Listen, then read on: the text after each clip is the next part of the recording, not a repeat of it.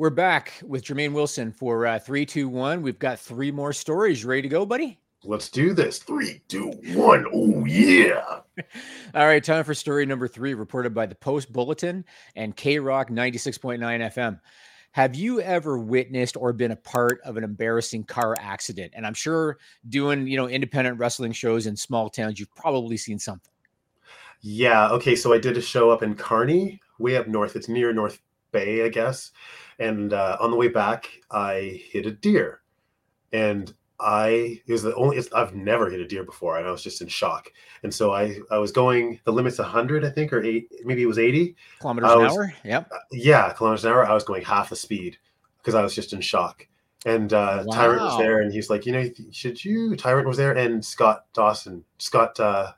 Chase was there. Yeah, Scott Dawson, different Scott. And the cops stopped me because I was driving too slow.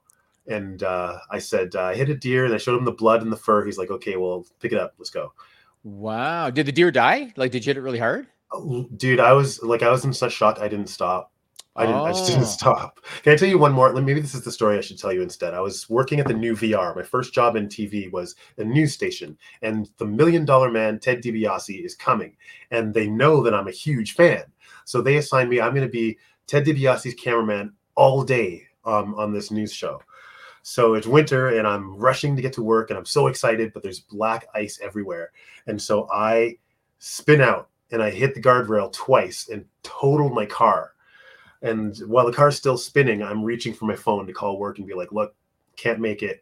I've still to this day never met Ted DiBiase. And I was supposed to work with him that day. So that's my car accident story. Fascinating. Well, there's a 53-year-old woman, and she had been spotted on several occasions driving around yelling at people with a megaphone. I think this is in Rochester, Minnesota, I believe. Do you have one of those videos, Joel? There was a video on one of the news sites showing her using her megaphone, annoying people. There she is right there. Got the window down. She's yelling at people using the megaphone. Yeah. I took the audio off so I could talk over it, but you get the sense for what the heck she was doing. Yeah. The police were aware of her, but they decided not to do anything because they don't pursue vehicles unless the person is driving in a reckless manner. And so they wouldn't really do anything. But on one occasion, an officer decided to activate his lights and siren in an effort to get her to move on. Okay. So she was bothering people with the megaphone. He turned on the lights. When she saw him turn on the lights, she yelled out in the megaphone, "Oh, look, I'm getting pulled over." What happened next, Jermaine Wilson? The megaphone makes me think of Jimmy Hart. So I feel like, I don't know, the Mountie showed up or something to help her out of the situation. In Rochester, Minnesota. I mean, who knows what the Mount's doing these days? His jurisdiction is far and wide. So she floored it, motored through a barricade, and landed in wet cement. Joel, you got the picture? Wet cement. Look at that, Jermaine. Wow. That is stellar. Look how long the tire tracks are. Yeah, and she ain't getting out of there. She's not getting out of there. Look at that. Look at how she pushed it all out of the way. Look at that. That's amazing. So she was taken into custody. She's facing 2 counts, fleeing police in a motor vehicle, 1 count of first-degree damage to property, and having no insurance because, of course, she didn't have any insurance. And so let me ask you this. As a pro wrestler, do you have any memorable moments of facing abuse from fans the way that this woman, she was using a megaphone, kind of abusing the other drivers? Do you have any memorable fan experiences?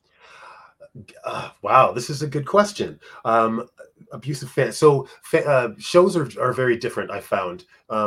You can have shows that are family oriented where there's lots of kids involved, and there's bar shows where it's more teenagers and they get drunk and that kind of thing. And my character appealed to kids very, very much, but sometimes the bar shows, I had a harder time winning them over. And so I remember getting razzed a lot at those bar shows about how much I sucked and how hard I had to try to win them over. And just really, you know me, I used to fly over the top rope and do all those dives. By the end of a match, I always won them over. But man, fans can be rough. When they don't like you, look out. You got to fight through it, battle through it, and win them over. Do you remember when you screwed me over a giant ladder? Oh, yeah.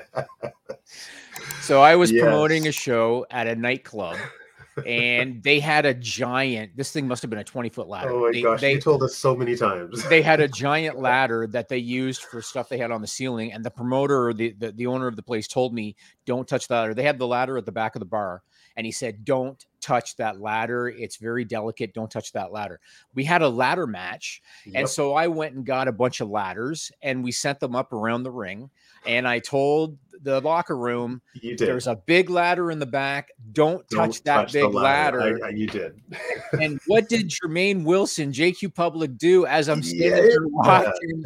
He went over, and I don't know if Reggie or somebody was with you. He went over and grabbed the big ladder. And as soon as he did, I thought, this is not going to end well. I didn't think it was going to go that badly. I really didn't. I was like, it's the big ladder. It's a ladder match. You got to grab the big ladder. In the moment, it just happened. And it was wrong of us to do.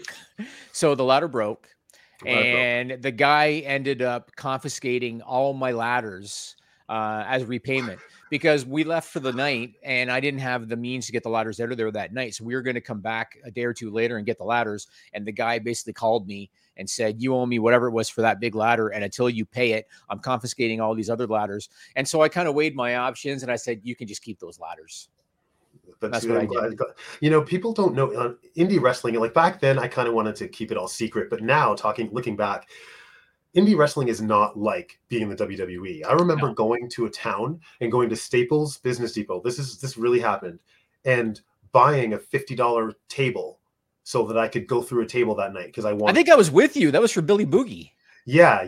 I was like, man, I really want to do a table bump. They're not supplying a table. I'm going to buy my own table and just do it. I remember. Yeah. Indie wrestling is, I don't know, it's passion. You do it because you want to do it. 100%. Yep. Oh, the memories. Story number 2, reported by Post Media News. So you and I are living in Canada, and sometimes we take for granted the fact that healthcare is free. It's not the greatest, but at least it's free. Yes. There's a woman in New York named Camille Johnson, and she posted on Twitter that her little sister had been struggling with a health condition and finally got to see a doctor. I guess because of COVID, there were delays. She finally got to see a doctor, and Ms. Johnson posted a screenshot of her sister's medical bill on social media because the medical bill included a really strange line item. Any idea what that strange line item was? I don't know why I always go sexual. I'm like, there's got to be some inappropriate thing to do with parts of the doll you're not supposed to deal with. She got charged $40 for crying. Joel, do you have a picture of the bill? For crying? Look right there. A brief emotional / behavioral assessment, $40. That's what they called it, but it was basically for crying. Camille said that her sister got emotional because she feels frustrated and helpless over her condition. So she broke down in the office. And here's where this kind of gets interesting. After she posted that screenshot, other people posted similar screenshots, including a woman named Midge. She posted on Twitter that she got a mole removed. And as part of her bill for getting the mole removed, they charged her $11 for crying. I think we got that bill too. Look at there. Brief emotion, $11. That's a real thing, apparently, eh? I've never heard of that. No. So in the US, they charge you for crying. I haven't personally experienced any stupid medical billing because we're in Canada and we don't have to pay for it. Do you have any stories about any stupid medical billing? Like maybe you did something private that required you to pay? Like, do you have any stories about anything like that? Medical billing? No, I can't think of anything for billing. I've had a lot of, I had cancer last year, you know this. So I went through a lot of medical stuff, weird situations, being, I'm blowing this. I don't have a story for this. The only thing I can think of being in Canada is either like plastic surgery stuff that you got to pay for, or I have a cat, and I had an issue recently where the cat had kidney disease, and I discovered that all of the products the vet was selling me, they were marking them up like 2 times or 3 times over. And I found a website where I could buy the same stuff for significantly cheaper. So that's the only example I can possibly think of. I can't imagine. What would you do if you got a bill and there was a line item for crying? First of all, I've never cried. And the last time I cried, I don't know. They just didn't say anything about it. Yeah, I don't think I would pay that. I wouldn't pay that. You don't get, that's not a thing. How is that a thing? So I think you cried when I asked you to do this podcast. Tears of joy, brother. Tears of joy. All right, here we go. Time for story number 1 of the week. All right, let's do this. Reported by the New York Post. So Jermaine Wilson, do you have a dream job, like the ultimate dream job for you? I've been very blessed. I love my camera job. I've worked in every province in the country doing camera. I know you know me more for wrestling. Wrestling would be the dream job. I mean, I did a little bit of it. I did 6 years of it, but if I could rebuild my entire career, I would be WWE champion. Interesting. I mean, it's never too late, man. It's never too late. Maybe we'll talk about some wrestling stuff offline. Well, yeah. There's a 22-year-old woman out of Scotland. Her name is Rebecca Dixon, and she was hired for a new job, and she's ecstatic about this job. She said it doesn't get any better than this. She said, this is it for me. This is the pinnacle. This is the job. Jermaine Wilson, what is this new dream job of hers? She's one of those fuzzy characters at like an amusement park. Yeah. That's a good guess. That's a good guess. She's getting paid $20 an hour to watch hardcore porn. Joe, do you have the picture of this girl? So there's a picture of her, like a nice looking young girl. All right. There's an ethical sex site called Bed Bible. I'm sure you visit it all the time. And they do data analytics in order to report on tendencies and statistics with respect to sex. And one of the reasons they do it is because they sell a lot of sex toys and stuff like that on their website. And so I think they do it on behalf of their clients.